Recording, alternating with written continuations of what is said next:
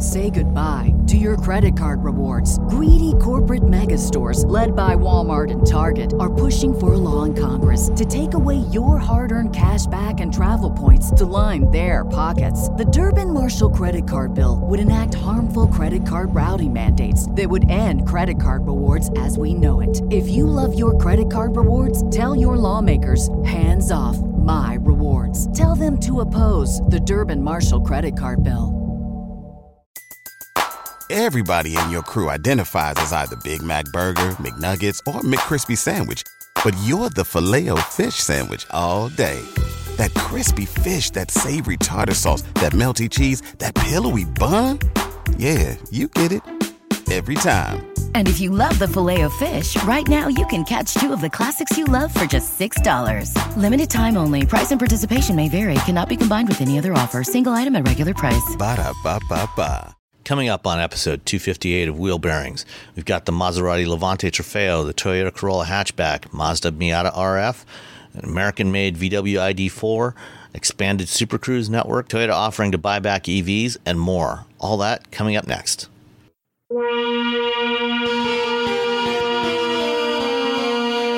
This is episode 258 of Wheel Bearings. I'm Sam Abuel-Sandwich from Guidehouse Insights. I'm Nicole Wakelam from the Fast Women Podcast. And I'm Roberto Baldwin from Ars Technica. And Robbie, you apparently again don't have anything in your driveway. So do you not drive cars at all anymore? I'm on like a car sabbatical just because I have so much work to do. And some of it is actually review cars that I just haven't had a chance to write up. And the other is the fact that I have other work that I have to do. And if I have a car, then I want to drive the car. And then, of course, I need to drive the car. And so I'm like, as an adult, I'm trying to do adult things, and the adult thing right now is to not have any cars for a few weeks until I've caught up. Being a grown-up. I know, it's horrible. It's not so bad because I get to drive my BRZ around. So I'm like, I really, really love driving my BRZ, so it's totally fine, actually. Okay. Speaking of fun little two-seater or should-be two-seater cars, what have you been driving, Miss Nicole?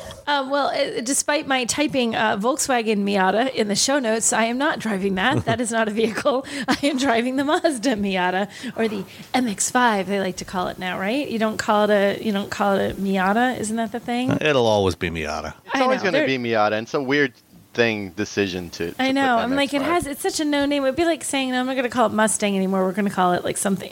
No, it's Mustang's a Mustang, and people know the name. So anyway, I'm driving the Mazda Miata.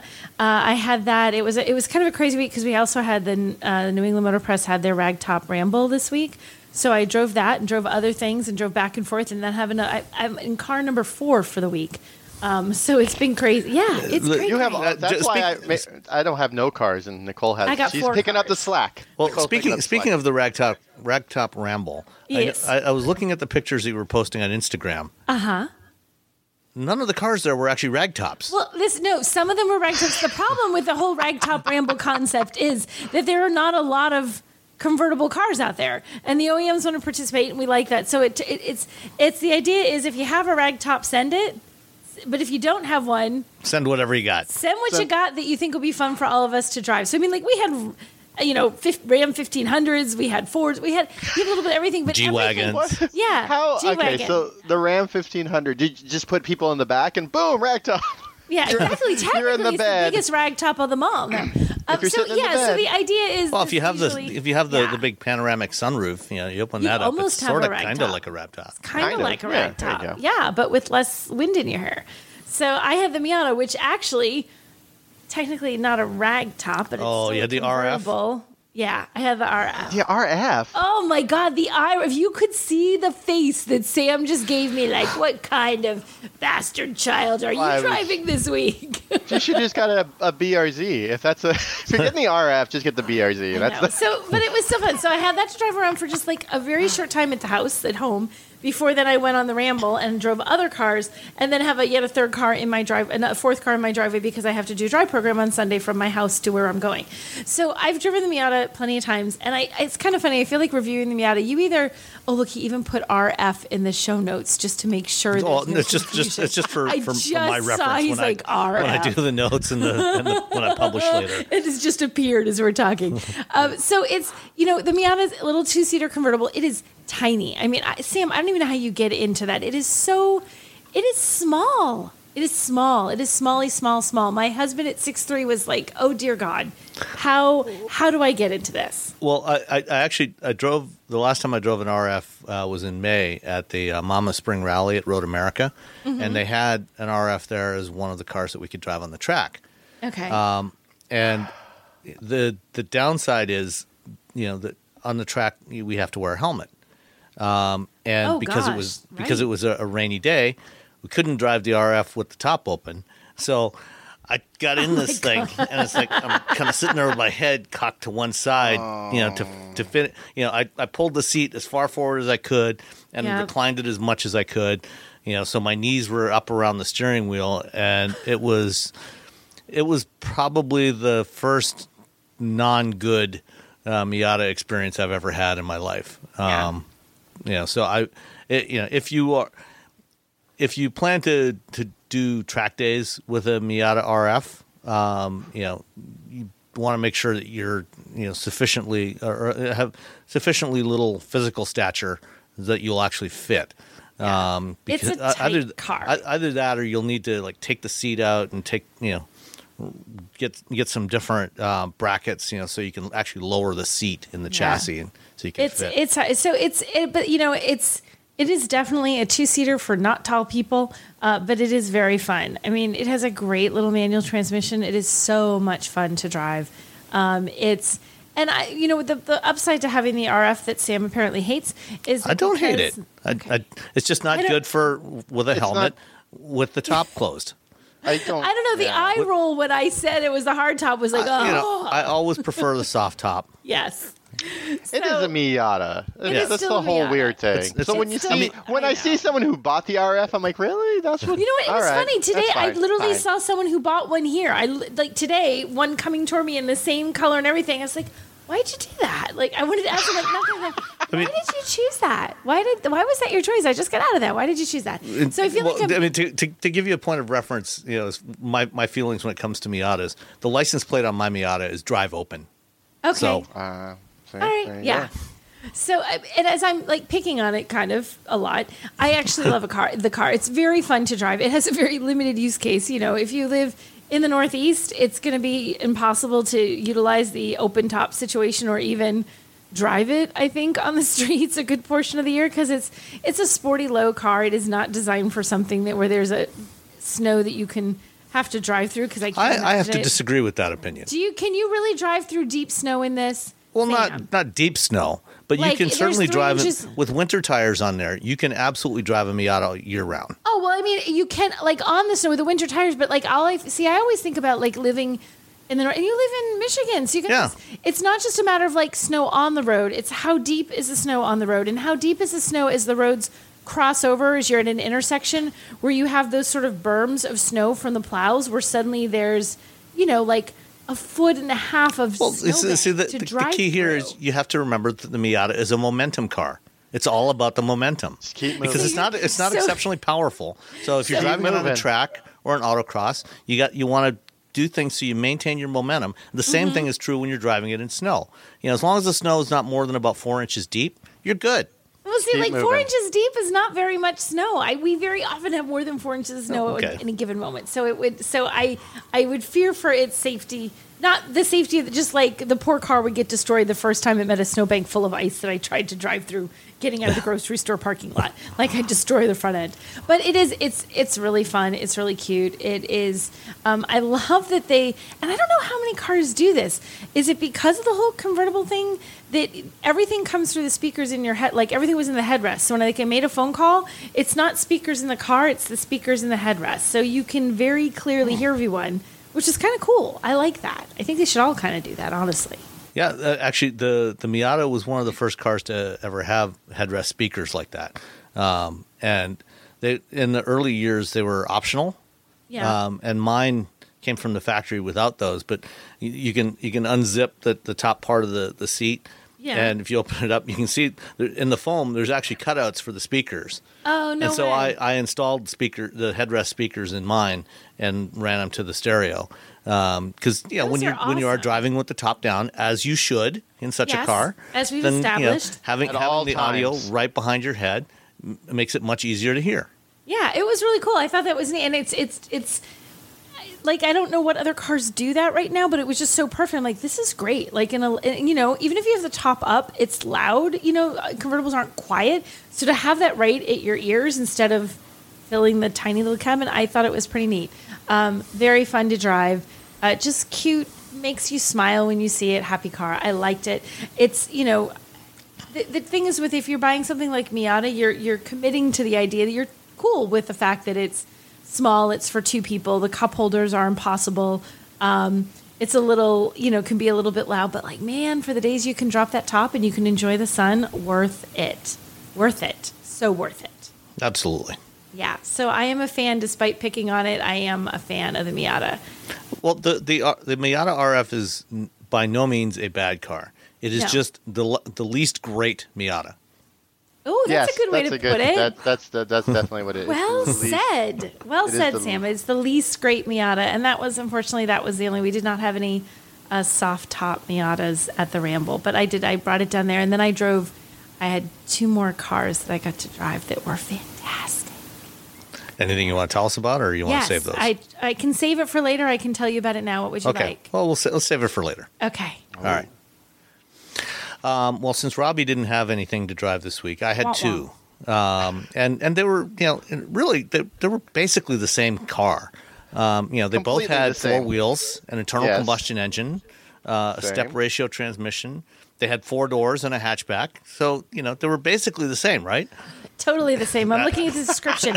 Nothing different between these two vehicles, guys. They're both 2022 model year cars. Toyota Corolla hatchback and Maserati Levante Trofeo. Yeah, totally the same. Yeah, Exactly the absolutely the same. Which one do you want to hear about first? The Let's Toyota hear Corolla. about. I was gonna say, let's hear about the Corolla first. Okay. So the Corolla, this is the hatchback version of the Corolla, which is quite a bit more sporty looking than the sedan, and it's actually quite fun to drive. This is definitely of the better to drive a slow car fast variety. This is not the Corolla GR by any stretch of the imagination. It is not exceptionally quick. And it's also not exceptionally large, but it's more than adequate.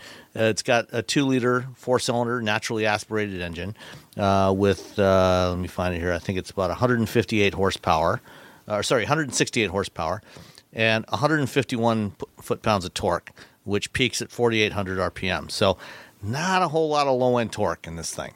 But it's also relatively lightweight. So, and because you have a manual transmission, it's pretty easy to chirp the front tires, get the front tires going. And manual transmission, very nice, 6-speed. It's the transmission. This is by no means like a GTI or a Civic Si in terms of the quality of the transmission. It's got relatively long throws to it. It's a fairly long shift lever, but it's still a manual, and that forgives a lot of other issues. So if you're looking for something that's reasonably enjoyable to drive, not too expensive, you can get the hatchback, the Corolla hatchback, starting at about $21,500, which puts it at the low end of what's available now in terms of new cars, assuming you can find one. The one I had was an XSE, which is the higher trim level, and it came out to a grand total of where is it here? $25,954 delivered. Since I was taking full advantage of the manual transmission and kind of thrashing it around a little bit, I didn't quite hit the EPA label numbers for it. It's rated at 28 miles per gallon city, 36 highway, 31 combined. I got about 28 in all-around driving, including a fair bit of highway driving. If I had been a little more tame with it, I could have gotten into the low 30s pretty easily. But this is. I like the paint on this one, the color combination. It was the two-tone that Toyota offers on this, with the black roof, and then this kind of lighter bright blue lower, so everything from the belt line down is blue. I like that. I've seen what you're talking about. Yeah. I think it looks good. I like the two-tone too. It looks good. Yeah, it's a sharp combination. One of the this is a compact hatchback, but while it is nominally in the same class as cars like the Honda Civic hatchback, it's actually a fair bit smaller. It's about 6 inches shorter. And when you look at it in profile, you can see that the rear end is much shorter than on the Civic hatchback, for example. So it's got a shorter wheelbase by several inches, and then basically there's very little rear overhang, which from a design standpoint actually looks pretty good. But if you get it with the optional spare tire, you can get it with a tire inflator kit, so no spare tire. But I would not recommend that in general if you can avoid it. If you get it with the inflator kit, then the rear cargo floor is several inches lower. If you get it with the spare tire, the rear cargo floor is basically flush with the bottom of the tailgate, which makes loading fairly easy. But it also means that the cargo area is fairly shallow. It's only 18 cubic feet, which is not it's not bad, but compared to the Civic has about almost 26 cubic feet of cargo area behind the seats. So definitely have a lot less cargo area in this one than you would with the Honda, or if you had a GTI or something like that, which is also a little bit bigger. So overall, genuinely nice car to drive. It's not, like I say, it's not as sharp as a GTI or a Civic Si. Or a Civic hatch sport, sport trim, but it is, it's more than adequate, and it's very reasonably priced. I traded that one back to Drive Shop for this other hatchback, which is a little bit larger, a little bit more powerful. A scooch? Would you say a scooch larger? A scooch larger, yes. All right. And also just a scooch more expensive. So. In fact, the Maserati Levante Trofeo that I had that they sent over for me, one of the options on here, there was not a whole lot of options, but one of the options on this car was a special paint job that you can order. Oh, God. Take a wild guess how much the paint option was. Oh, God. It's up to you, Nicole. He already told me. He already told you. So I was actually talking about this yesterday, and I was in a car where the paint was like, it was this crazy option. I don't know, on a Maserati, $6,000? Keep going. No. This is the Fury Series Corsa paint in Rosso Magma, so volcanic red, basically. $10,000? $17,000. Oh my God. That's a car. Just oh my for the God. paint. 17 grand for paint. That better be the best GD paint you have ever seen in your entire life. It's fabulous. I mean, it's this metallic red.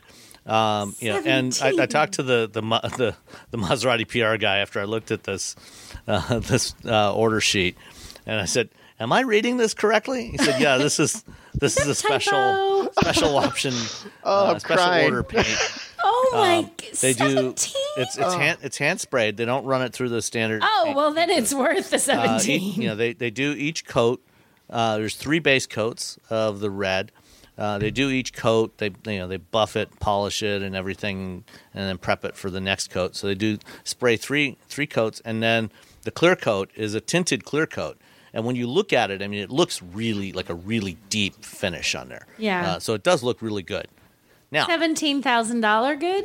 Yeah, but it's made out of volcanoes.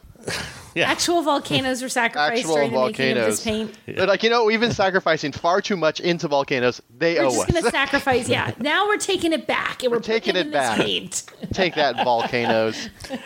I was giving my daughter a ride somewhere earlier today before they dropped it off, and we drove past. Somebody had a Mazda CX-30 in the driveway in Soul Crystal Red, and I'm looking really at that, pretty. and while the paint on this Maserati was absolutely fabulous, I don't think it was as good as Soul Crystal Red. Wow. To be honest, I gotta be Really? brutally honest. Mazda Red, though, is really nice. I mean, the Mazda It Red is. is like the best red it's- that you can get. I mean, Yeah. so it's hard to beat that, but I would.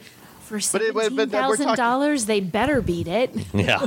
Well, we're talking about like how it looks, the color itself. The red on the Mazda is just It's the beautiful. workmanship that went into the Maserati, though. I mean, you have to get a bunch. No, of I mean, I Italian totally understand. I people. mean, there's a lot of labor that went into putting Yeah. this paint on there. Yeah. It's a lot of work, and when you consider the craftspeople that are working on this, it is. I would fully expect it to be expensive, but moving past the paint, this is a mid-size 2-row SUV. The Trofeo is the top trim level for the Levante. They have GT and a couple of other trims. The base, the GT starts. It has a 3-liter V6 as well as does one of the other trim levels. This has a twin turbocharged 3.8 liter V8, and when you open the hood, you look at it, and yes, this is an Italian V8, a high performance Italian V8. When you look at it, it's got the red crackle finish on the valve covers and the intake plenum, just like a Ferrari engine, like you would expect. As glorious as this engine looks, they weren't going to do the kind of, the thing you typically find on almost all new vehicles, where you open the hood and you just see this massive piece of plastic that covers everything that's underneath it. It's so horrible. It's like they clearly want to show off this engine. And in the Trofeo, it's rated at 580 horsepower, at least for the U.S. market. Outside of North America, it's 590 horsepower. I'm not sure why we get less, but this engine, especially when you put it in Corsa Sport mode, the sound of this thing is just magnificent. It's not like a small block Chevy, or a Ford Coyote V8. It's a very different kind of sound, and it sounds like what you would get, from a Ferrari V8, for example. Yeah. This is not a Ferrari engine, but it was, I think, Ferrari assisted in the design and development of this engine. And so it's got that sound. It's not a flat plane crank. So it's only got a maximum RPM of about 7,300 RPM. But it still sounds fantastic. This is a 2.5-ton vehicle. It weighs just over 5,000 pounds. So this is not a sports car by any stretch of the imagination. It does go 0 to 60 in about 4 seconds, 3.9, 4 seconds, and it has a top speed of 187 miles per hour. Because why not? Yeah, exactly. I mean, that's what SUVs are for going 187 everyone miles should be an hour. doing 100. Absolutely. Yeah. It's funny, after driving the e-tron GT last week, this does not feel as quick, even though Really? it's got more power, because it does, even with similar levels of power, what you get from an electric propulsion system is that instantaneous response when you step on it.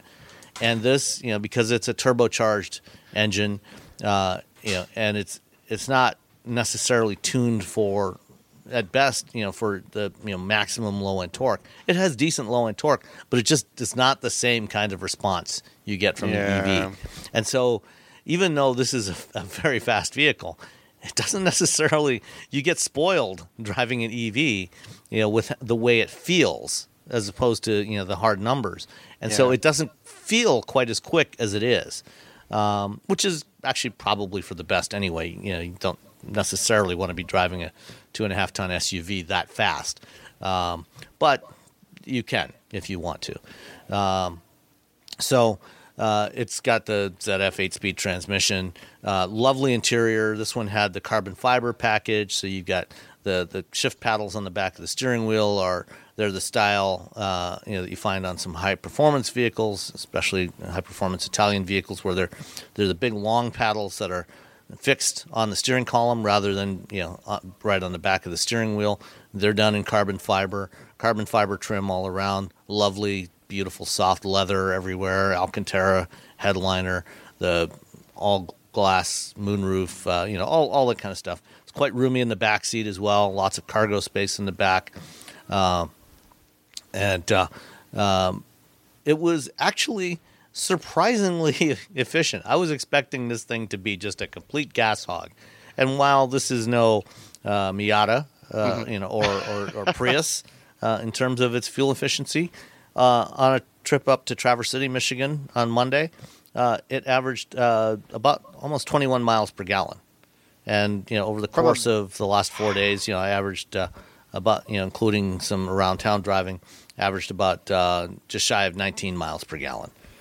With for a 2.5-ton SUV with 580 horsepower, that's not too shabby. From a big beefy V8 with all-wheel drive, yeah, that's really good. Yeah. One thing that I found particularly amusing when I was looking around, when I was sitting, looking at the drive mode buttons next to the shifter, one of the modes is off-road mode, which it takes the air springs and lifts it up a couple of inches. And I got out and looked at it, and I've got pictures of it, in off-road mode, and you can see it's definitely riding a little bit higher when it's in off-road mode. And it even has hill descent control, to help you when you're going down a hill to maintain your speed, so you're don't have to ride the brakes too much.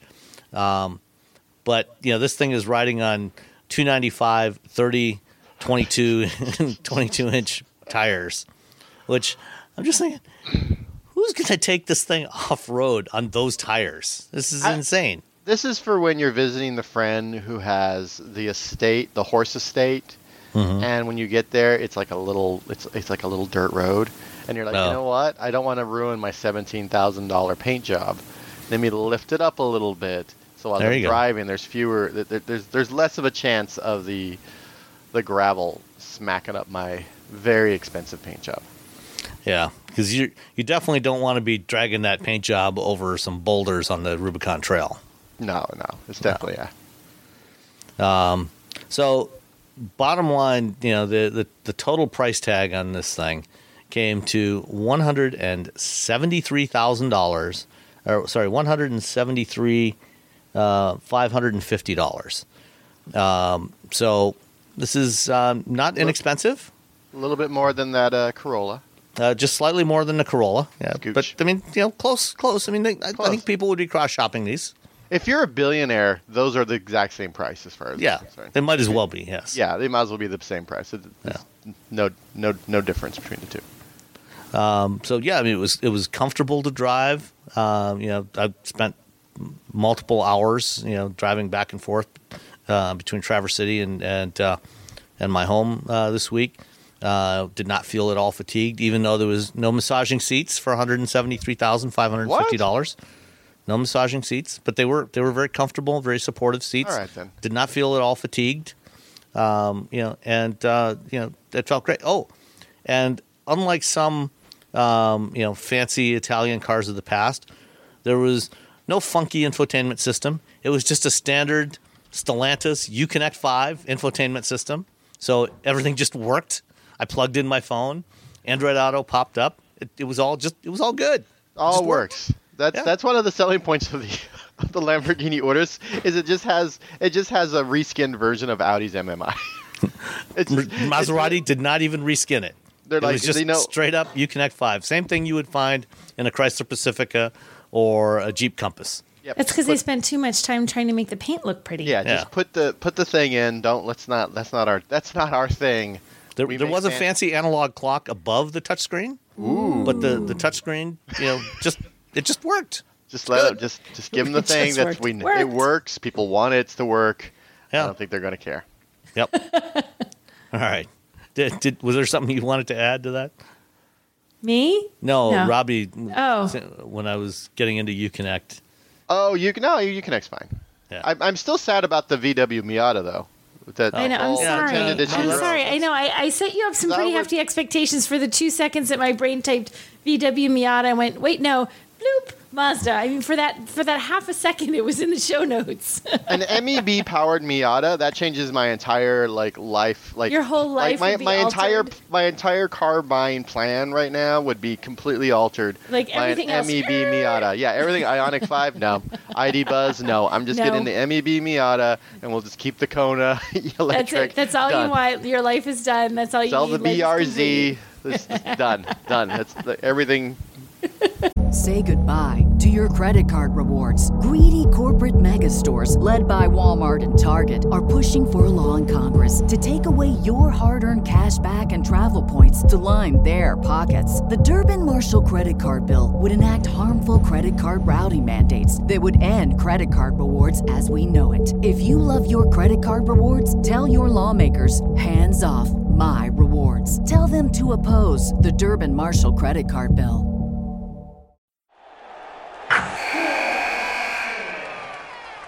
Wilson, you sent the game-winning email at the buzzer, avoiding a 4:55 meeting on everyone's calendar. How did you do it? I got a huge assist from Grammarly, an AI writing partner that helped me make my point. 96% of Grammarly users say that it helps them craft more impactful writing. Would you agree? Grammarly helped adjust my tone to navigate tough work conversations. And it works everywhere I write, so I can quickly communicate effectively. Your teammate used Grammarly to summarize an important document, making a 3-pointer. How did he do it? It only took one click. When everyone uses Grammarly, everything just makes sense.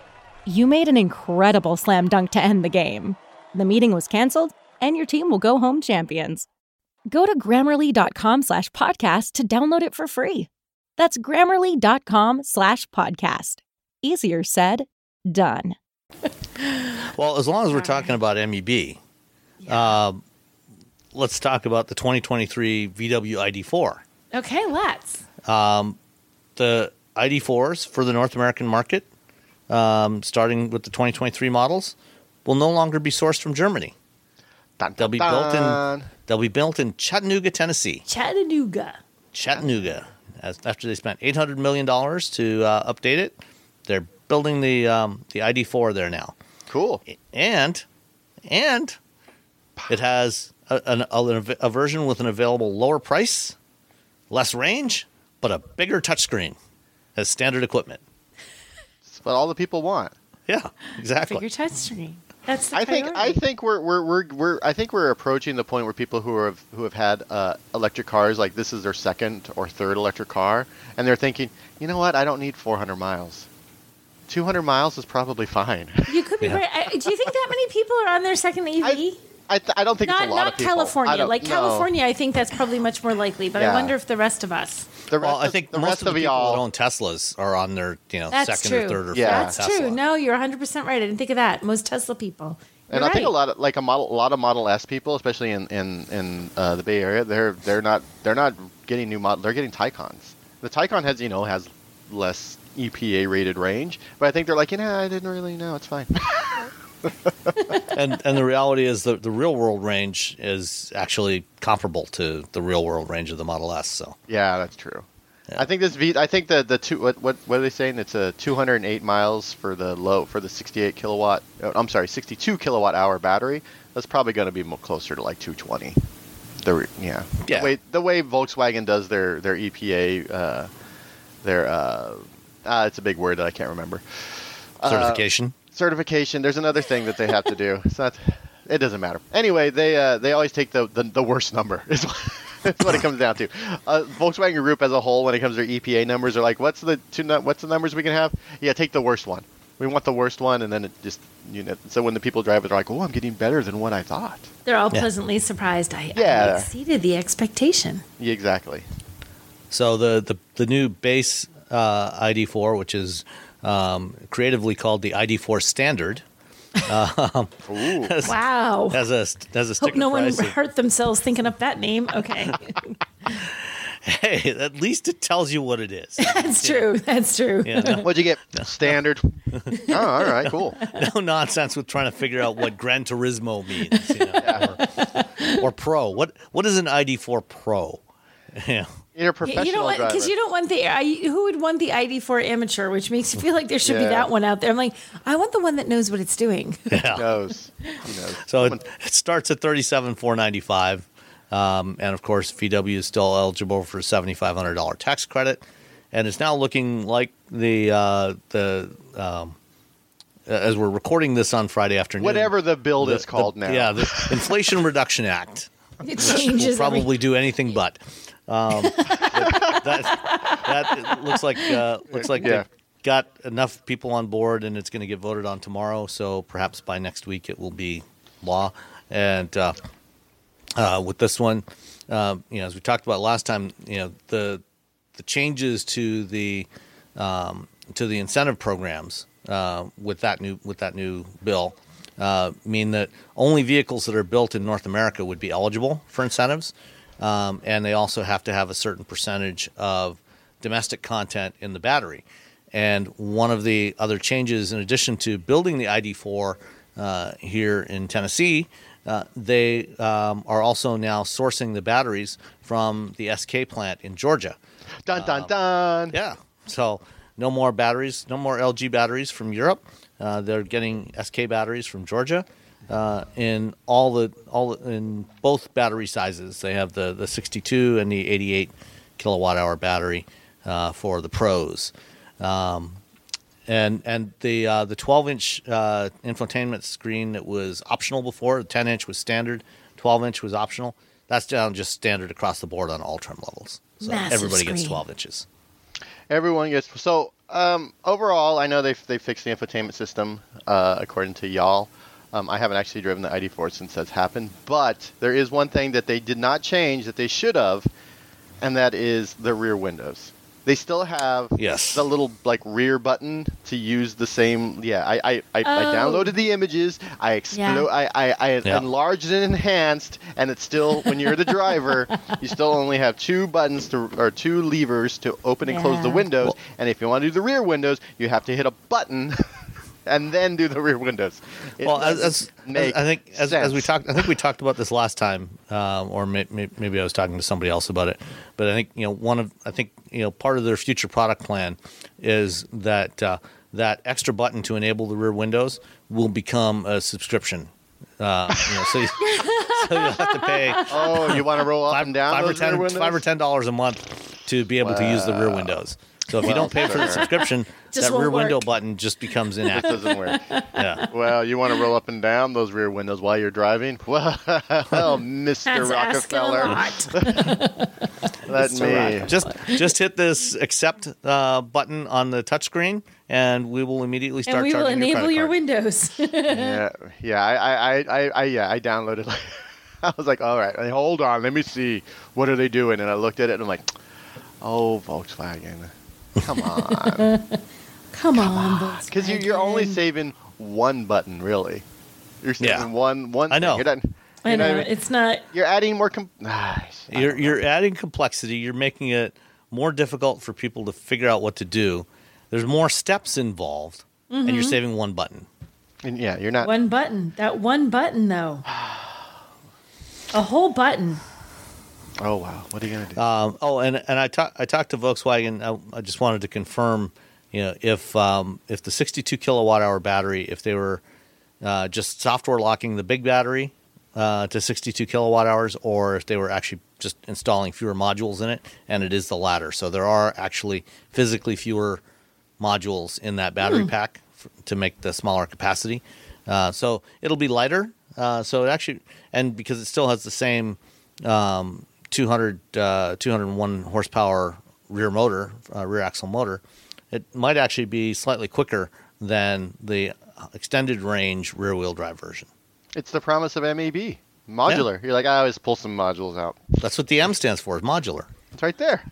Yeah. There you go. It's the modular MEB. It's like when you say ATM machine. What else they got here? Oh, they've also added plug-in charge functionality as standard on the ID4s for 23, which in theory at least means that you should be able to go to an Electrify America station, plug it in, and it should just automatically start charging and bill you as needed. Assuming that your local EA station is actually functional, it might even work. I was going to say, you can just plug in. Can you now? Can you really? They were doing so well for a few months, and then it just like all fell apart again. I know. There's probably like an update that went out and broke everything. They're like, oh man. All right. What else we got here? Let's stick with BMW or with VW for a minute. Too many letters. So a couple of months ago, Innoviz, which is an Israeli LiDAR startup, made a big announcement. Their first production contract was with BMW to supply LiDAR for BMW for their Level 3 partial automation system that may or may not sometime come out in 2023. It was supposed to come out in 2021 and then 22. It may come out next year. Anyway, Innoviz announced their next generation LiDAR sensor, which is going to be considerably cheaper. It's supposed to be under $500. And in May of this year, they announced they had gotten a design win from a major manufacturer worth $4 billion, which, assuming that their sensors are, in fact, $500 or less, it would mean 8 million LiDAR sensors. Wow. They announced this week that that customer for those LiDARs is Volkswagen CARIAD, which is VW's software division that's making all their driver assist and automated driving stuff going forward for all the VW Group brands. And this is supposed to launch in 2025, but I like how this is supposed to. You sound so confident. Well, the reason why I'm not as confident as I once was, is we didn't talk about this last time, but Herbert Diess, the now former CEO of Volkswagen Group, yes, he was fired, and apparently one of the main reasons why he was fired was because of chaos at CARIAD, which is doing all the software for all the VW Group vehicles. They're not just doing ADAS; they're doing the infotainment and all the software for all the cars. And apparently, things are not going so well at CARIAD, and a lot of programs are falling behind schedule because of the software team there. So it might launch in 2025. Maybe 26, maybe 27. Who knows? I did a thing with Zoox a few weeks back, a week back, 2 weeks. I don't know. I did a thing with Zoox. They're making like those ride hail, little autonomous, little robo taxis. Yeah, little robo taxis. They're making little robo taxis. And the entire time I was there talking to the founder and talking to the team, and we're like, well, what's the timeline? They're like, we don't really want to talk about timeline. They're like, it's close, but we don't want to talk about timeline. And to be honest, if you're working with anything that has anything to do with automation at all, or really just software, to be honest, don't give a timeline. Just don't, because we can all remember when Ford's when Mark Fields came up and like, we're gonna have robo taxis at Ford's in 2019. And we're like, oh, okay, that's cool. Okay, sure. But it's 2022. But other people give timelines and miss them, and still have companies that are worth $900 billion. Well, are they still worth that much? There's been a big hit to that. It's been well, a big it went hit back up in the last couple of weeks. All right. It was back up over $900 a share the other day. And we're talking about Tesla here. We're talking about Tesla. I'm sorry. Yeah. I don't know how much Tesla's it's down. It was down 6.5% today after they had their annual meeting yesterday. Oof. Back down to 864. Yeah. So I think there's a still a $900 billion market cap. Yeah, it's still a company that's worth more than it should be, to be honest. Yes, should Tesla be worth a lot of money? Yeah. Should Tesla be worth this much? Oh, God, no. oh, heavens, no. But, the stock market is not the economy. The stock market a lot of times doesn't deal with reality. There's a lot of things about the stock market. But those stock prices are, Tesla's stock price in particular is in large part based on the promises that Musk has made about, self-driving and robo-taxis and all the revenue that they're going to generate from the 20 million robo-taxis. People just, at some point, I think folks, they buy in, and once you've bought in and you've put so much money in, you're not going to like back off. You're not going to be like, well, maybe he's right. Like, no, it's going to happen because you have so much money invested. Like you can't. I have so much money invested in this thing. There's no way. These Beanie Babies are going to be worth millions again. I swear. I spent $500 on a bear in 1990 whatever. I swear it's going to be worth money again. For the love of God, sunk cost theory, huh? Please let it be worth money again. or that crypto that you bought, those NFTs. Oh, that's a tough. Oh God! Wow, that was a rough market. one. Yeah, but you look at it like, I think, when you're a journalist and you look at things, you're like, all right, this doesn't make any sense. But the average person doesn't like jump in and doesn't have the context for all this stuff that's happening, and B, doesn't jump in and just start researching stuff for fun, which is a weird thing that journalists do. I don't cover this, but I'm going to research the hell out of it. And then you're like, yeah, this isn't a good idea. But if we had just said, you know what, I'm going to sell one NFT for $1 million and then walk away, we'd all be doing better. So we're not exactly geniuses, to be honest. Yeah.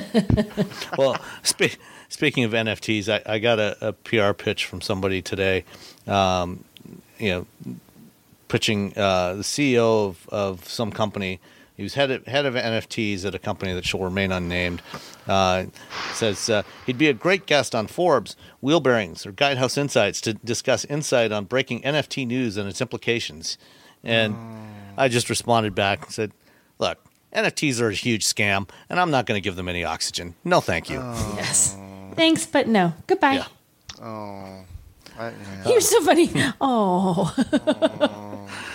And anyway. If you're an artist that's made a lot of money off of NFTs, I'm very proud of you.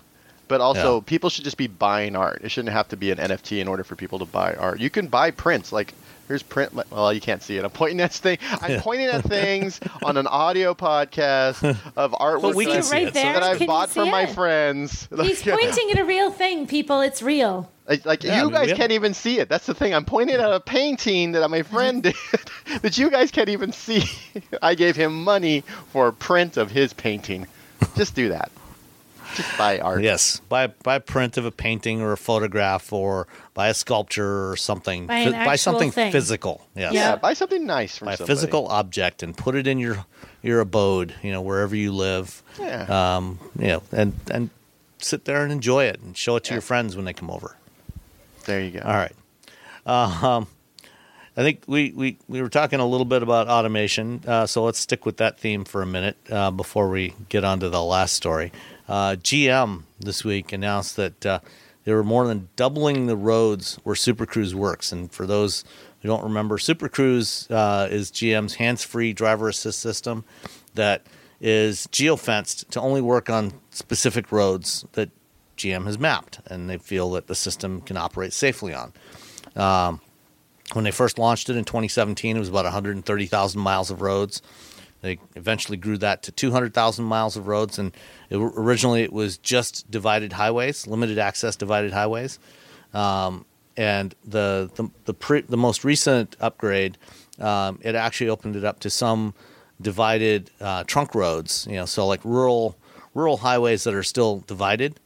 Now they're going from 200 to over 400,000 miles of roads, and the system will apparently be able to work on 2-lane roads like Route 66, the Pacific Coast Highway, the Trans-Canada Highway.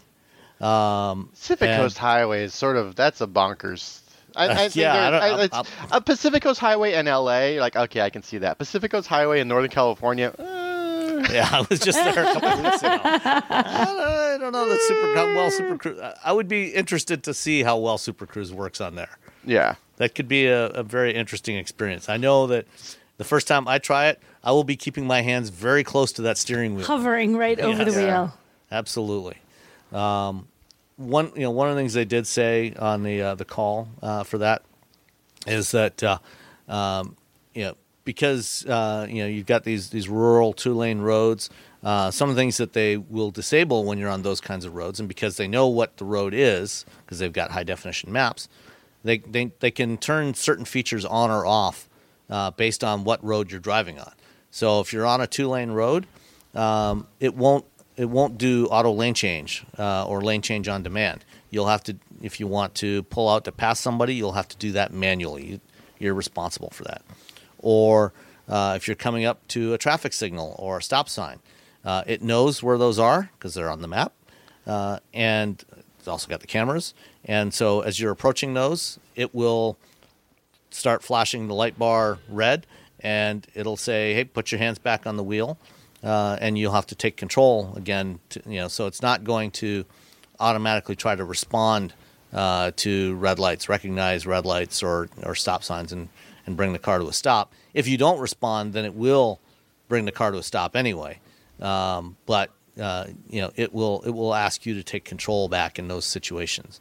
So that's going to be coming out on new build vehicles this fall, and then sometime in the fourth quarter they will start pushing out an OTA update to all the vehicles that have Super Cruise on them. By the end of the year, all those vehicles should be able to operate with Super Cruise in many more places.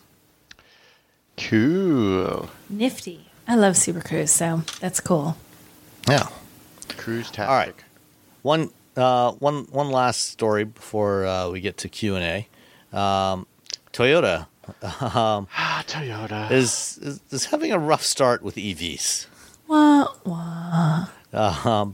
They not long after they started selling the BZ4X and also Subaru selling the Solterra, they had a recall for them and told people to stop driving the cars because wheels could fall off. I mean, really, like, the reason the wheels could fall off, like, you're thinking, oh, it's going to be some technical thing that involves engineering and numbers and math, but the wheels could fall off. Which is that's a saying. Oh, the wheels fell off on this situation. Literally, the wheels are falling off. Literally falling off. Like, no, we're not kidding. Actual wheels falling off. This seems like it should be a fairly straightforward thing to fix. It's like, bolts and whatnot. Yeah, just you don't even have to have people bring the car to a dealership. They haven't sold that many of them. Just send a technician out with a torque wrench. Is this literally what it is, that they're not torqued on well enough? Does it say? I don't know. They haven't said. They have not said what the problem is. Why they're nuts falling. or wait, I'm reading this story from CNN, and it says because nuts or bolts could loosen and wheels or axles can become disconnected. Like there's some sort of vibration system that's pulling the nuts off if you do like sharp turns and acceleration. I'm just like, I don't know. It's an EV. There's no what's going to vibrate. I don't know. This is a very weird. This whole thing is just really weird and strange. Don't drive your car that you just bought from us. Immediately don't drive it because the bolts that hold the wheels can loosen even after a relatively small number of miles, allowing the wheels to detach. Just drive it along. Whoa, who lost a wheel? Wait, that was me in my brand new EV. Toyota doesn't know yet how to fix the issue? This is Toyota's whole deal weird. Is like, we're Toyota, we build cars that last for millions of miles. Like Top Gear took one of their trucks, stuck it in a building, blew up the building, and the truck still started. And they're just like, we don't know. The wheels fall off, man. I don't know. It's EVs. EVs are crazy. Yeah, I mean, a few years ago, they bought back a truck from a customer, a Tundra from a customer that had driven it a million miles. Yeah. Just so they could study it and figure out what did we do right on this thing that made it last so long, so they could make sure that they incorporated all that into the new Tundra. Well, they didn't incorporate it into the BZ4X, I can tell you that. Apparently not. You drive it, it's a 12-mile car. You drive it 12 miles, and then you just... And that's it. So apparently the Subaru is only off the hook with the Solterra because they haven't delivered any yet. Oh, okay. So that's according to a statement from spokesperson Jessica Tolman. She said in an email. So they haven't delivered them to anybody yet. So that's why we haven't heard the recall because it's not out there yet. So apparently Toyota is offering to buy back cars from some customers, until they fix this problem. Can you imagine? They don't know what's wrong. It's not even like we're going to just take a little time. We got to get you this part. Here's your loaner. It's like, we don't know. Park your car. I mean, all goes. Oh, I'm sorry. I mean, maybe it's a problem with the studs or I don't know if they have studs and lug nuts or bolts holding the wheels on this one. It But, says you know, bolts in this story. Okay. So maybe the problem, is the bolts themselves are defective and they might actually be stretching. So there might be a metallurgical Sourcing. problem with the bolts. We sourced our bolts from a recycling center down the street. It turns out recycled Pepsi cans are not great for cars. They don't work. Who knew?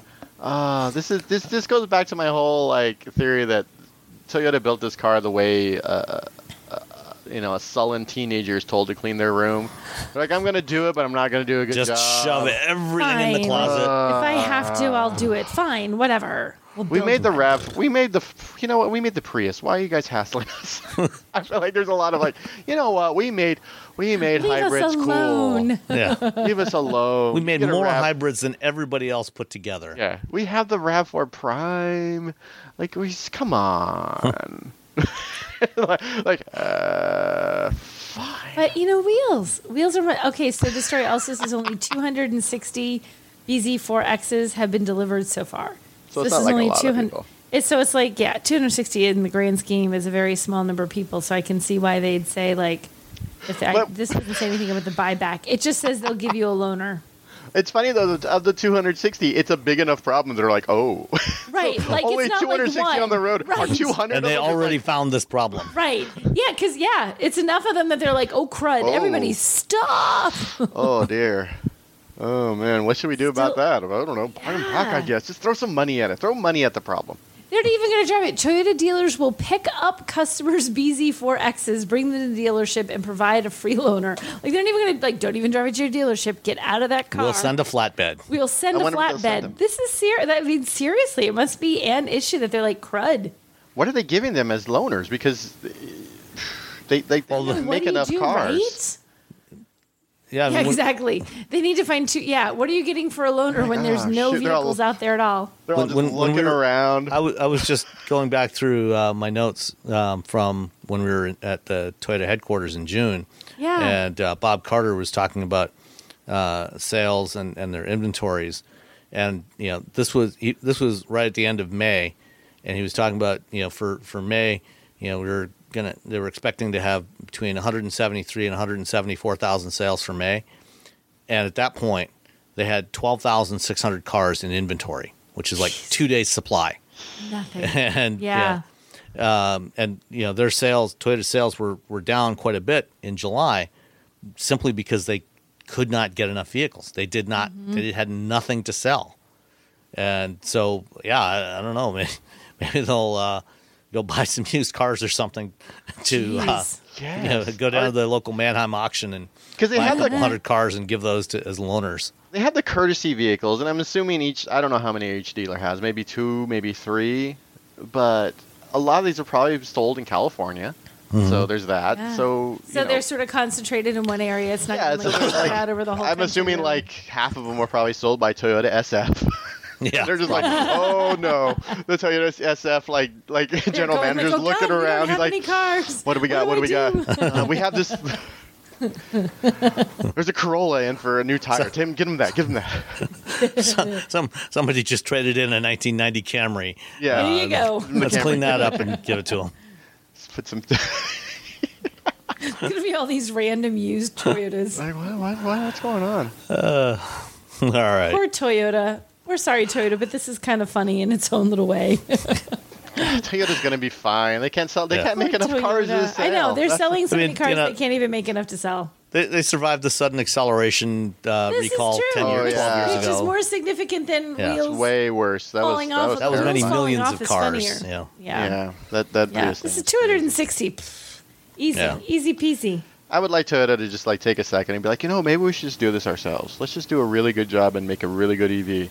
Let's look at what we're doing and then just apply that to EVs. How about we do that? Just apply it. Because we're not going to be first, because we're far from that. We're not even going to be fifth. We're going to be last. But when we come out with the Supra EV, You just and wait. it's killing everyone. Not killing, it's awesome, not actually killing. Yeah. Then we're going to be heroes. Just do that. Just take a step back and say, you know what? Let's just get some smart people, put them in What a one GR86 building. EV. A GR86. Oh man, That would be awesome. Now I'm rethinking my MEB Miata stance. Is your VW Miata no longer an option? I don't really fit in the Miata, to be honest. GR86 EV though. Whew. All these vehicles you could use, it will never happen. With their fake manual transmission that they're patented. There you go. Yeah, that's probably why they patented that, to make an electric one. There you go. Just you know what to do, Toyota. Yeah. All right. So the reason I drove the Maserati up to Traverse City, Michigan this week, I was at the management briefing seminars, which is a big annual conference put on by the Center for Automotive Research. And while I was there, I had a chance to sit down with Olabisi Boyle.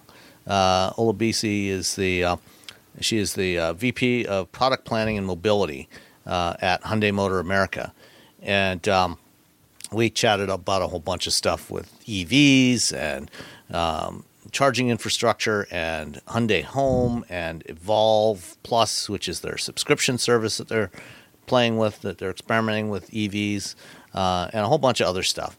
So I'm going to drop that interview in right here, and we'll be right back with some listener Q&A.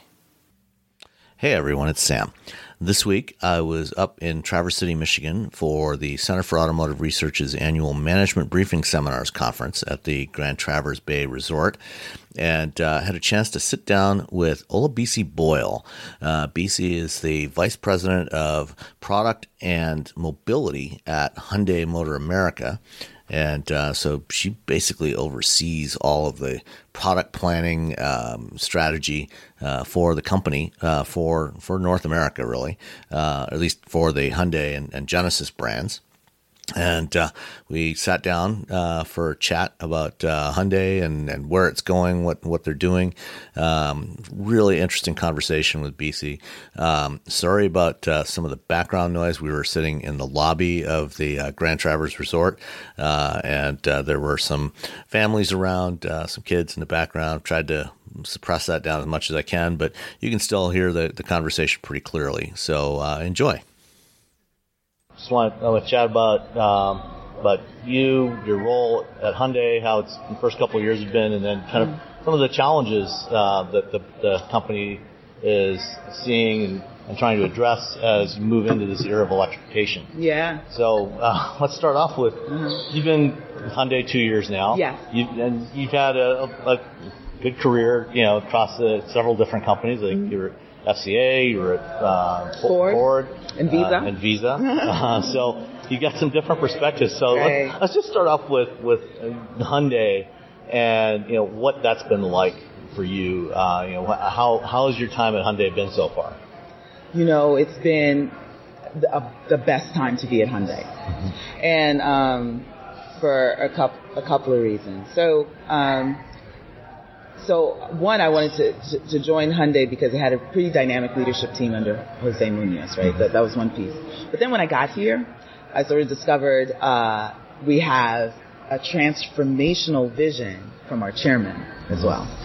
And how the last 2 years, what that has been is helping bringing all those pieces together to where we are. And now I'm noticing, I was talking about it when I first got here because it was new discovery for me, but now I sort of feel other people are noticing as well. Yeah. And so why the last 2 years have been so great is, so I'll take it in chunks, right? So there's a piece of it, let's talk about on the EV side, right?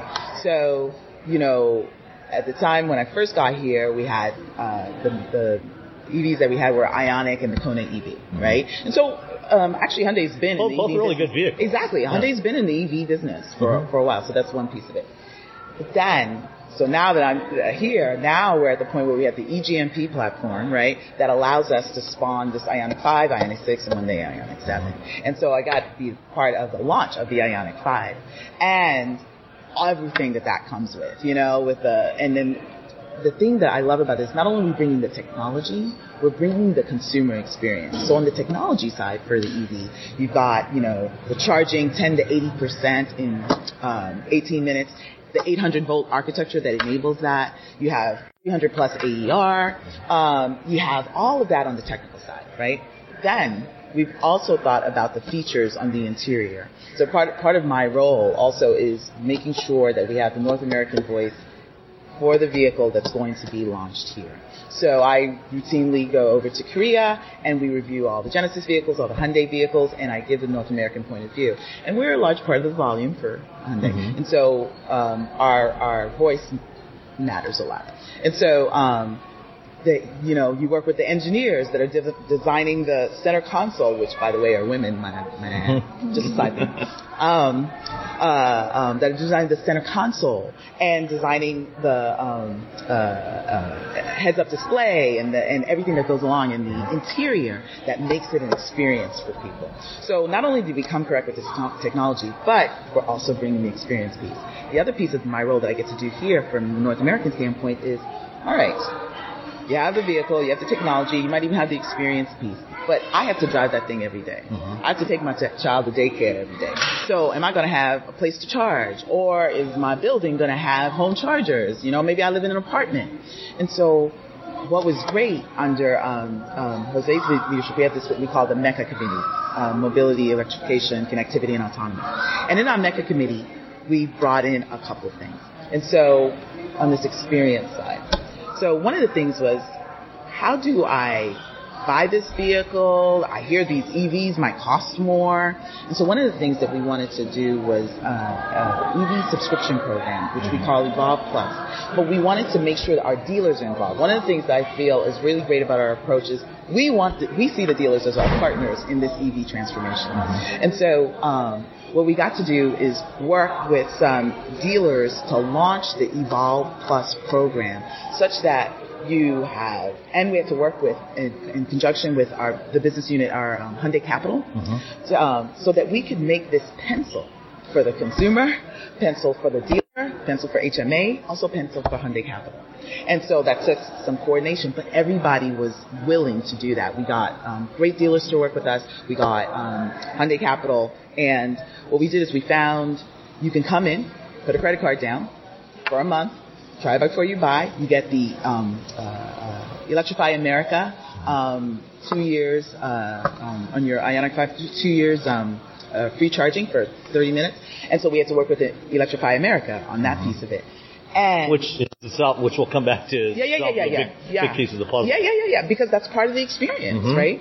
Because some people have their home chargers at home. Some people are like, well, when I'm at home, I'm not at home. Where am I going to charge? Mm-hmm. And let's try to optimize those opportunities for our consumers. And so we worked collectively to launch that with dealers, and we had so many learnings from it. People could come in. Also, a little bit during the chip shortage, it was a new sales channel and an easy way to try this, and if it didn't work for me. And now we're having, because it's been going on a little bit now, conversion, where now I don't want to just subscribe to it. I want to actually buy this new EV. But it was also maybe when we're also going through the chip shortage, an opportunity for maybe a gas car. And so it lets people who maybe would have never considered an EV like, this thing wasn't so bad. And while I'm waiting for maybe the car that I came in for or whatever the case may be. So we have Evolve Plus. That was from a subscription and a new sales channel opportunity. And a way that works and pencils for consumers in a price range that they could work at. Then Hyundai Home.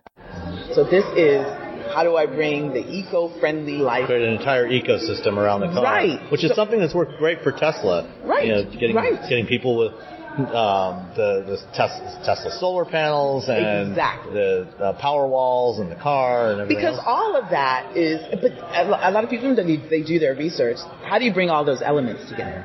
So with our ability, can we bring all those elements together and make it sort of easy for you? So first was launching our Ioniq 5, which we did in first quarter this year. Second piece of it is going to be the home charger. So that's the most key thing.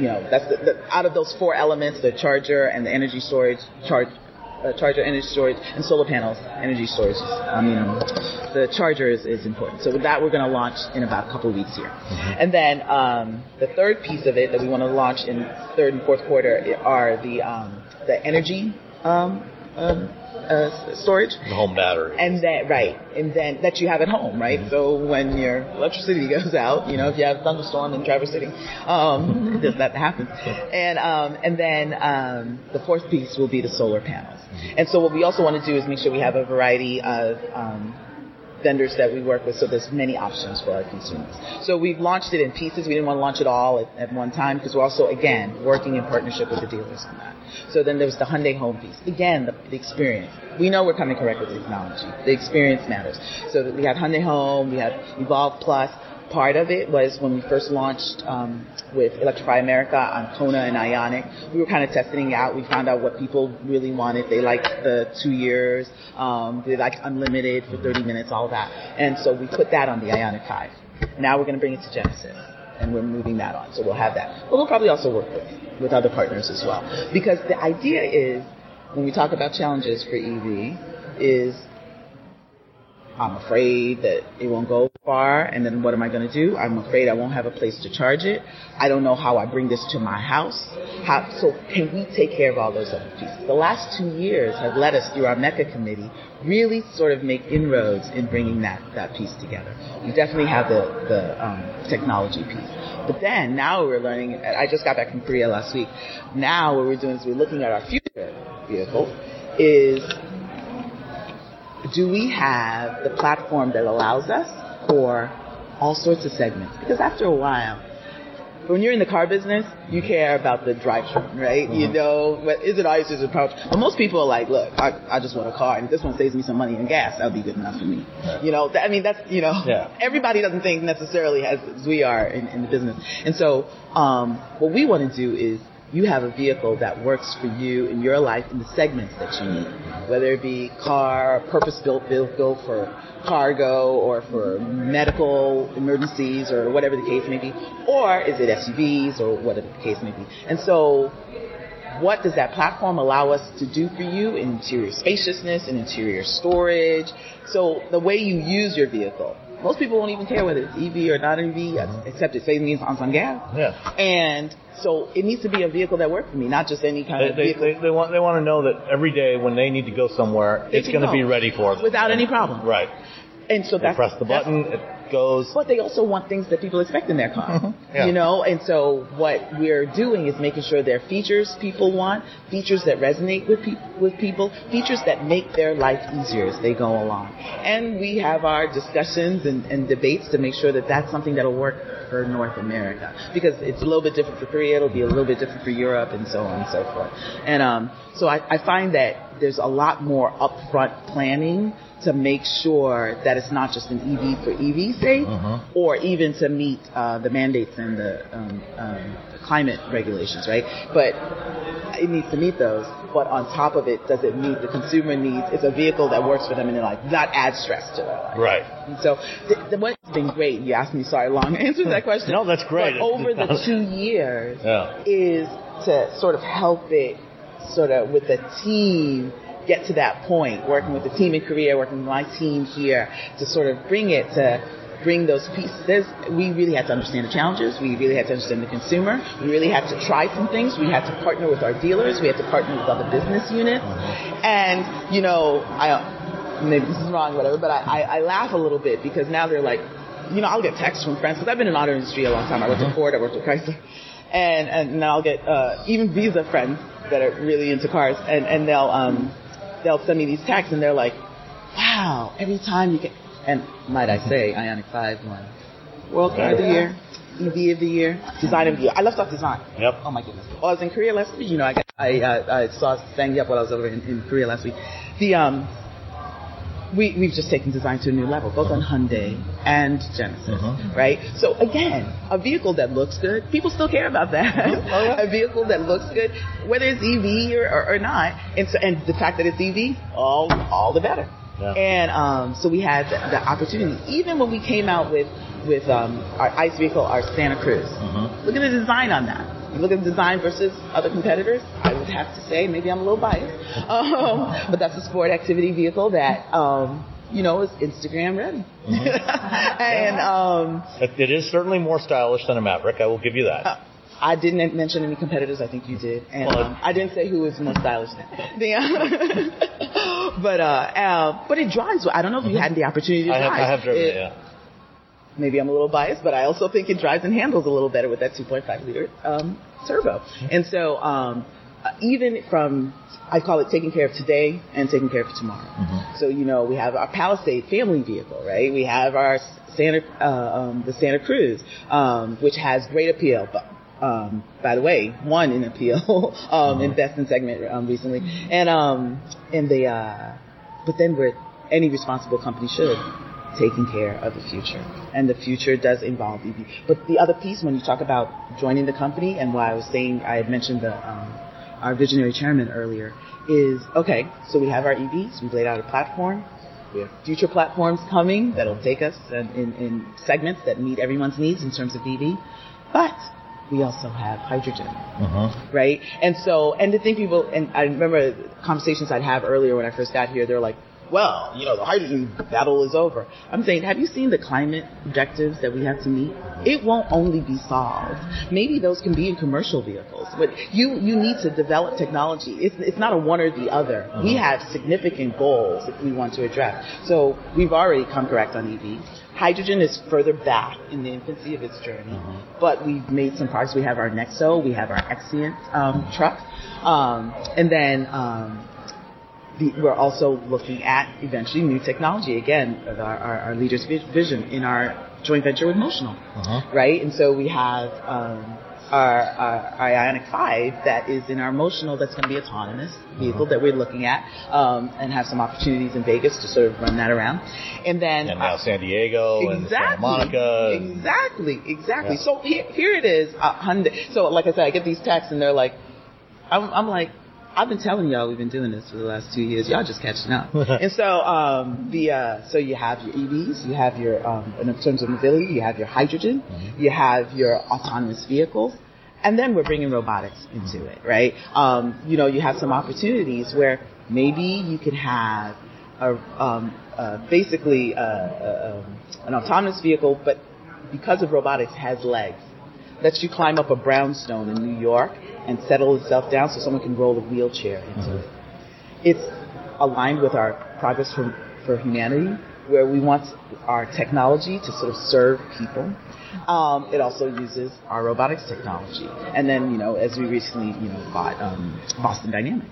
And so from a perspective over the last 2 years, the mobility solutions to actually meet Progress for Humanity, the mobility solutions to make us into a smart mobility company, the new channels that end up getting set up as new ways to buy and sell and pay for EVs that we're working on, and the leadership that allows us to be as progressive and innovative to do that and make the deals with EA and make the deals with Shell, even, that wants to move into hydrogen and set up hydrogen stations. We're going to start out in California.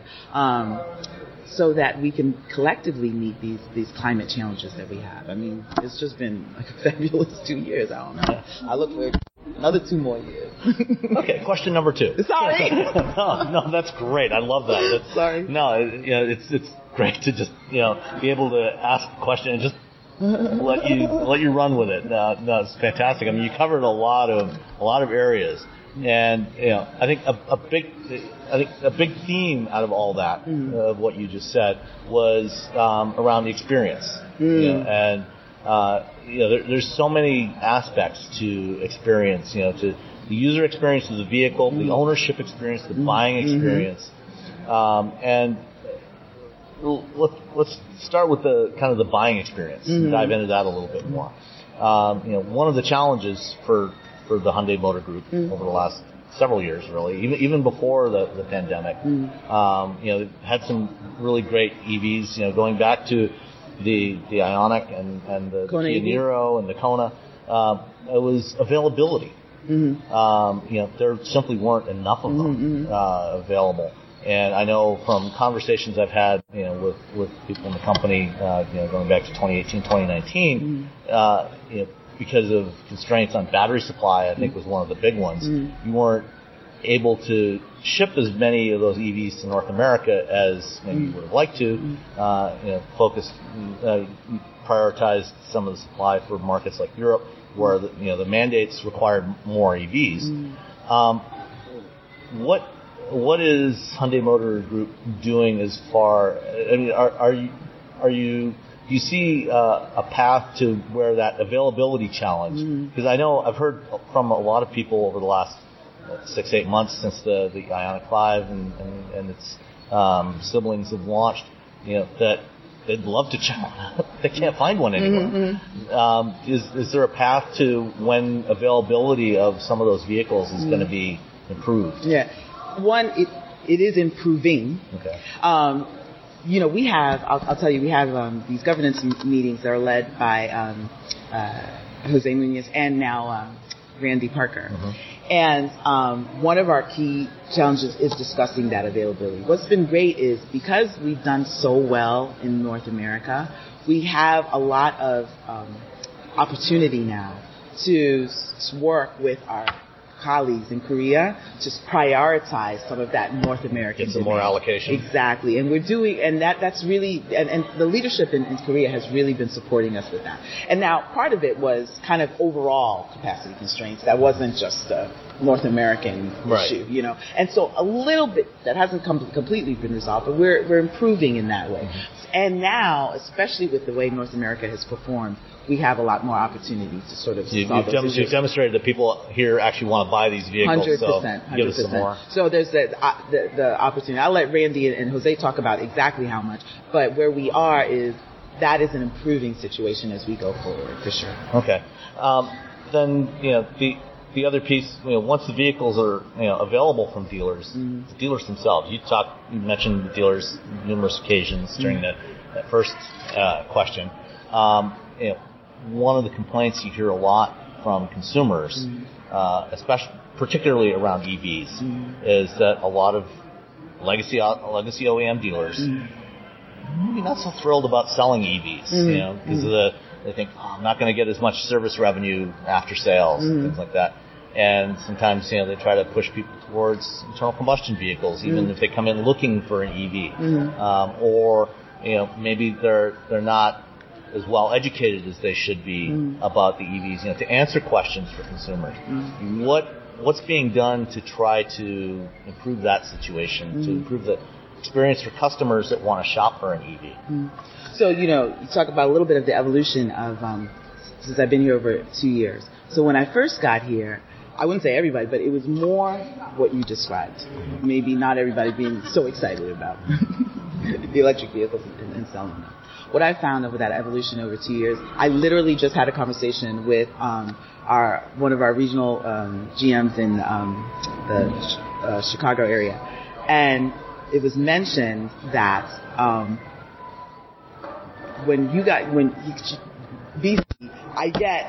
when we talk about how excited everybody is about these electric vehicles, the pressure on me where this dealer will call me and say that I can't get, and you gave more to that one and you gave this and to that one. She goes, oh my God. Like every time because what we have is we have these ongoing monthly touch points with our dealer council, but then we have quarterly, and we're about to have one in September with all the dealers and at NADA.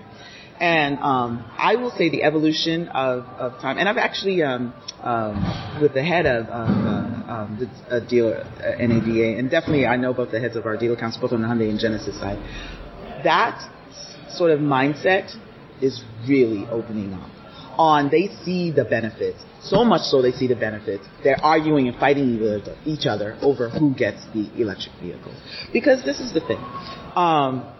As we transition on this road to electrification, and you see that there's new sales opportunities and new sales channels associated with EVs, and I think one thing of benefit of working with Hyundai is we see the dealers as our partner in this. Because when the not early adopters who can afford really expensive EVs that came out at first, but the people that need kind of to get to work every day, they're going to go into the dealer and say, how does this work? What does this work for me? That's where they'll find out about Hyundai Home. That's where they'll find out about subscription for a while if you don't want to like make the investment and get a lease or whatever the case is.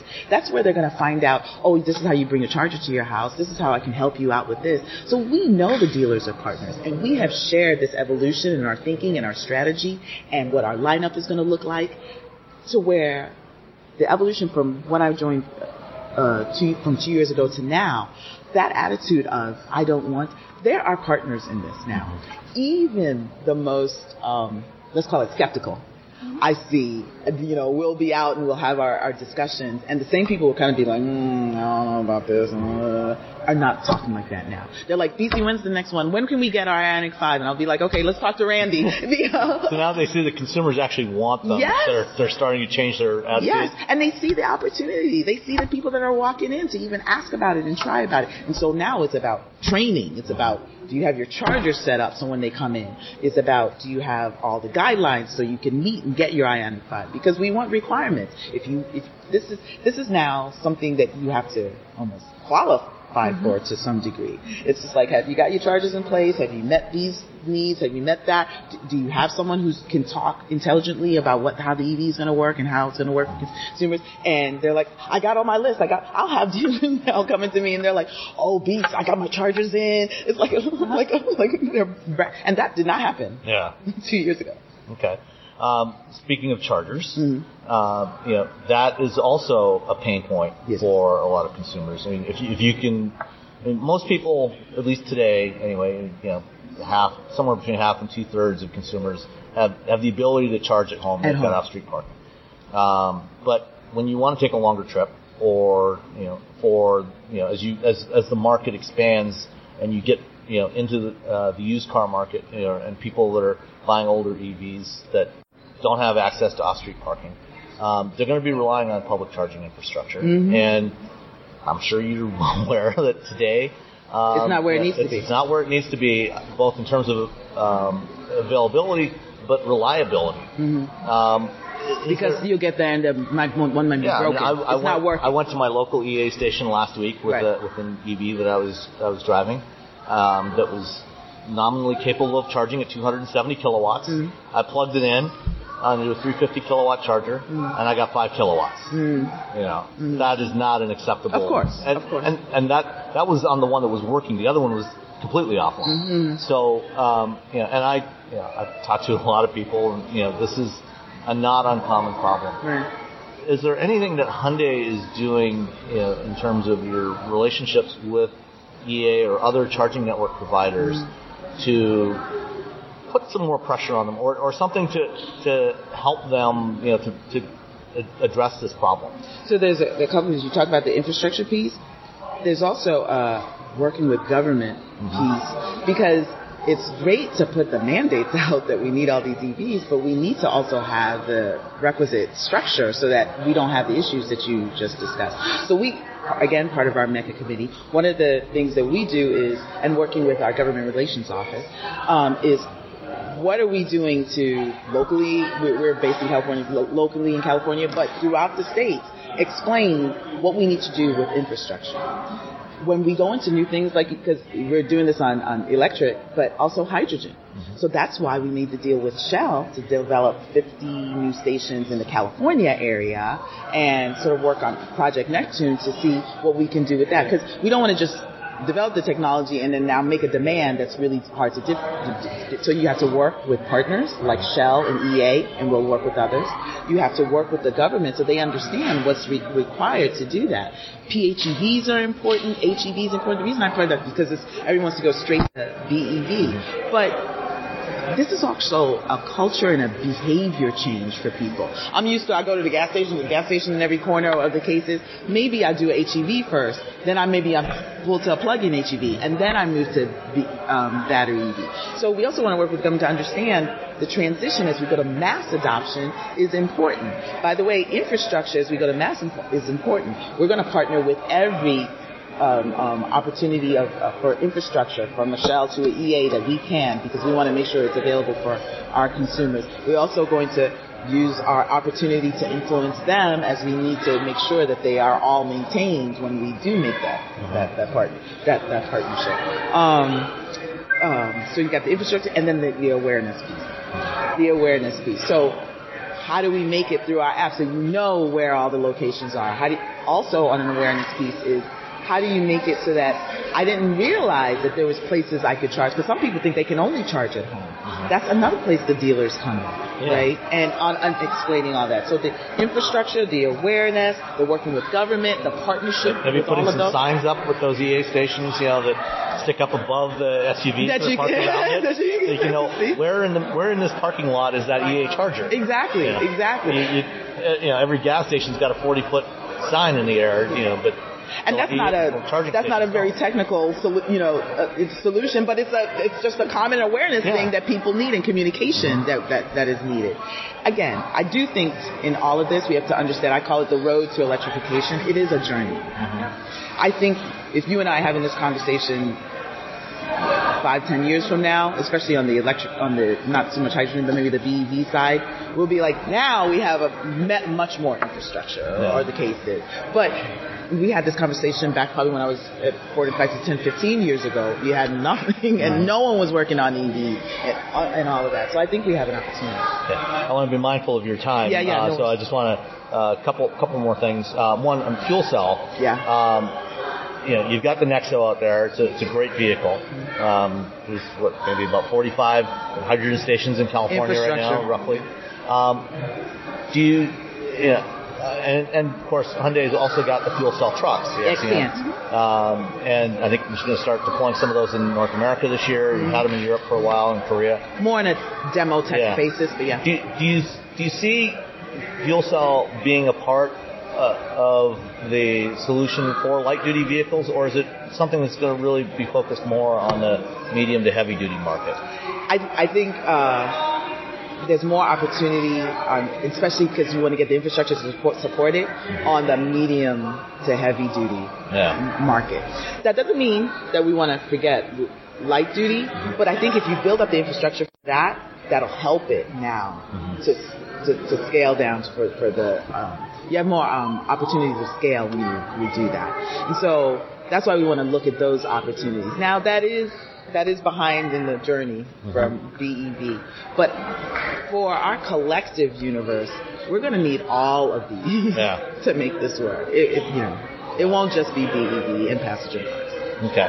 Yeah, I mean, I remember I wrote an article when I was writing for Autoblog 15 years ago. I wrote an op-ed piece, saying the end of the petroleum monoculture.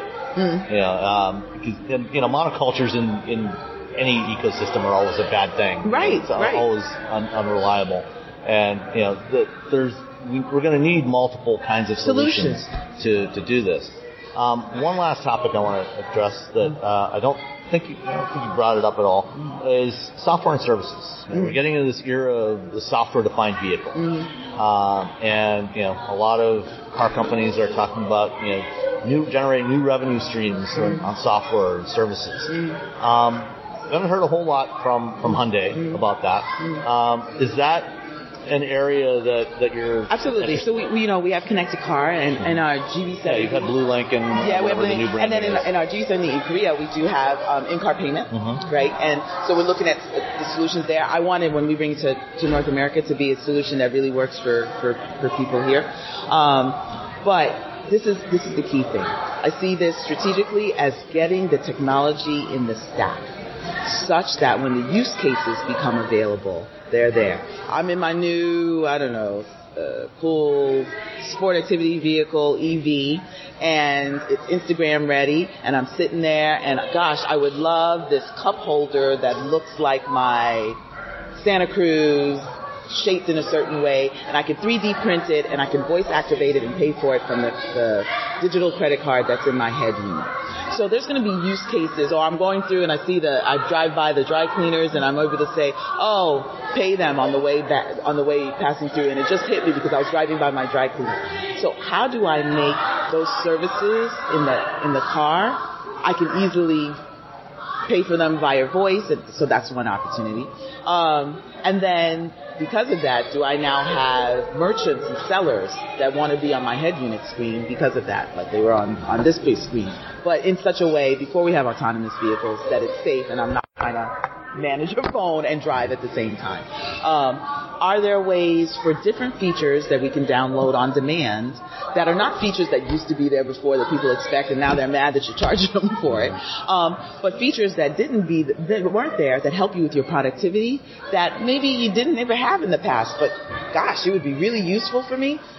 But not everybody wants it. But I want it, and I'm willing to pay for it, or I'm willing to subscribe to that, or I'm willing. So there's lots of opportunities. So what I want to do while we're doing that is make sure the technology is in the stack to accommodate those use cases, so that once the use cases come, which I feel in the next 2-3 years they will, we're good to go. What I don't want is like, oh, such and such has come up with XYZ, so now let's run and try to get that. So let's get the technology that enables that to happen, and then the use cases that help people be productive while they're in the car, help people get their kids' homework done, help people pay off their dry cleaners, have people order this or that, have this delivered when they pass this, like I can order this, I can get the tickets because I just heard the Taylor Swift concert and the tickets are there and I can just order them and things that you happen to be in your car while you're doing it.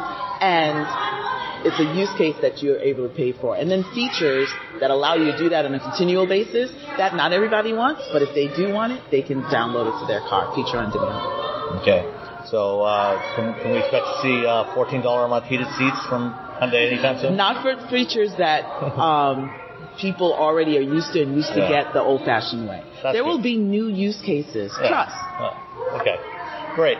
Well, thank you so much for your time. Thank you. It's been a pleasure talking to you. Oh, good. Thanks. All right. Let's answer some listener questions. Let's see. So first up, from Gupta AJ, he has a question about dealerships. Could you discuss the law around needing dealerships, and is anyone looking at doing away with that requirement? It would be nice to use the ridiculous delivery charge to have the vehicle at least delivered to my door as ordered and at the listed price someday. Is it technically laws or is it all contract stuff between OEMs and dealerships? No, there are laws too. There really are laws. There are laws. And the problem with this is it's all at the state level. So there's 50. There's 50 different laws in 50 different states. Wow. So some laws, and sorry, this was not from Gupta AJ. This was from Wes. AJ had a different question, but at any rate, the laws in some states they allow manufacturers to sell directly to consumers. Places like California, but like in California, for example, they only allow manufacturers to sell direct to consumers if they don't already have any existing franchise dealers. The franchise dealer system goes back to the early days of the auto industry in the early 1900s, when manufacturers, things were a lot different. Manufacturers were churning out cars, and they had to figure out, how are they going to sell these and get some cash flow to pay for the parts and pay their employees and everything. And so they came up with the franchise dealer system, where basically the manufacturer sells the car to the dealer. The dealer puts up the money, they pay for it, and then they turn around and sell it to consumers. And they handle service and delivery and all that stuff. And it was good for manufacturers because it allowed them to have more steady cash flow, get the money coming in. As soon as the car was built and delivered to the dealer, they get paid for it, and then they can move on and build more cars and deliver more of them to dealers. And the problem is that, dealers were quite successful with this model. They made a lot of money, and they donated a significant chunk of that money to state and local politicians. Dun, dun, dun. Who in turn wrote laws to protect those dealers that were giving them all this money. And they said, that, for manufacturers that, okay, you've got these dealers that have invested all this money in your dealerships and your parts and your service and everything. So you're not allowed to compete with them anymore. You can't sell directly to consumers. And the laws are a little different in every state, but that's kind of the gist of it. Some states do allow manufacturers to compete and sell directly, but most, in in about half of states, they only allow them to compete if they don't already have dealers. So when Tesla came in, they had no dealers. They went ahead and set up their own company-owned stores. And other companies like Lucid and Rivian and VinFast are doing the same thing. But that also means that in some states where they're not allowed to compete at all, whether they have dealers or not, like Michigan, for example, they can't have company-owned retail outlets, and they in turn cannot sell cars directly to consumers in Michigan. If you're in Michigan and you want to buy a Tesla, you have to go online, order your car, and then go to Ohio or Illinois to take delivery. You cannot take delivery in the state of Michigan. It's illegal. Is anyone looking at doing away with this requirement? No. Because long and short, no. The dealers still donate a lot of money to politicians. And as long as we have a system in this country where people donate to pay for campaigns, you're going to have stupid laws like this. Yeah. It's funny that Tesla has their manufacturing facility in Texas, a state where they can't actually sell the vehicles they'll be building in Texas. Yep. They're like, well, I want maybe not a Cybertruck, but another vehicle that's actually for sale from Tesla. You got to go Oklahoma. You have to go to Oklahoma to buy it. Yeah, you have to leave. The whole time you got to sing the songs from the musical Oklahoma. That's the law. Oklahoma. Okay, that's all I got. That's all I got. That's all you want to hear. Trust me. And as far as the ridiculous delivery charge, really, even if a manufacturer doesn't break out the delivery charge, they're building that into the price. I mean, there's an inherent cost to deliver vehicles. You've got to put them on a truck or a train or a boat, and ship them somewhere, and that costs hundreds to thousands of dollars depending on where they're coming from. So that's going to be factored in somewhere. We've talked about this before. It shouldn't be a separate line item. It should just be built into the MSRP because if it's not optional, then it shouldn't be broken out. Right, it's not like you can say, I decline. I'd like to go pick it up at the factory. I want my money back. That doesn't work. I'm curious if that aligns with, if let's say someone builds an EV that's $59,990. In California and in New York, you can get a state tax credit on that vehicle. But if the delivery charge is a different line item, I wonder, I probably should have looked into this before I start talking, but if that line item is different, does that mean that car is still valid for that state level tax credit? Is it a $60,000 threshold for the tax credit? There's a $60,000 threshold. Usually those things are based on MSRP. And since the delivery charge is not part of the MSRP, like the Inflation Reduction Act, the new federal tax credits, it's based on MSRP. So they don't count they don't include that in there. Wow. But interestingly, the first company that is actually, while the delivery charge is not included in the MSRP, General Motors no longer actually, when the advertised prices for their vehicles include the delivery charge. Good for them. If you dig in, you'll see the MSRP is actually a lower number, but they never talk about the MSRP anymore. They talk about the price as delivered, which is good. I'm glad to see them doing that, and I'd like to see everybody doing that. Mm-hmm. Yeah. And if you got to do some weird accounting shit in the background, to say that it's a separate line item, but we're not going to talk about that line item, that's fine. Just tell people what it's actually going to cost them. AJ, he had a tweet. There was a picture or a little video clip, on a beach. Oh, okay. I guess he's asked. He's looking out from somewhere onto a beach somewhere on a nice sunny beach, and just says this or Michigan, and. I don't even know where that's at. That could be behind him. There could be fires. There could be a war. But I'm exactly. You know what? I'm going to go with that. Yeah, I like this. Yeah, I'm going to also go with that. The video clip, looks lovely. It's a lovely beach. And I wouldn't mind spending time there. But I would probably rather live in Michigan because we don't have earthquakes or fires or or droughts. Details. Ugh. All right.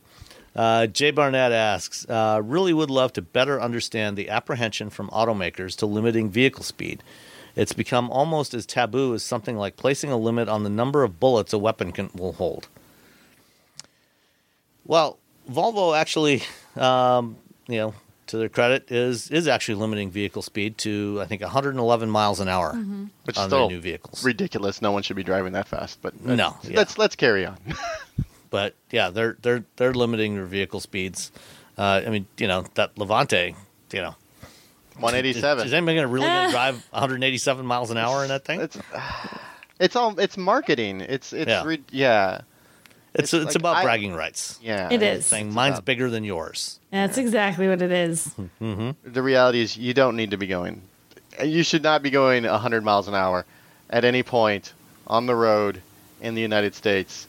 Period. Done. And you also don't need to go 0 to 60 in 2 seconds. Yeah, it's But also it's a weird nice. thing. I mean, but it's also nice. bragging rights. But it's also how many people are doing launch control after they've had their car for a month?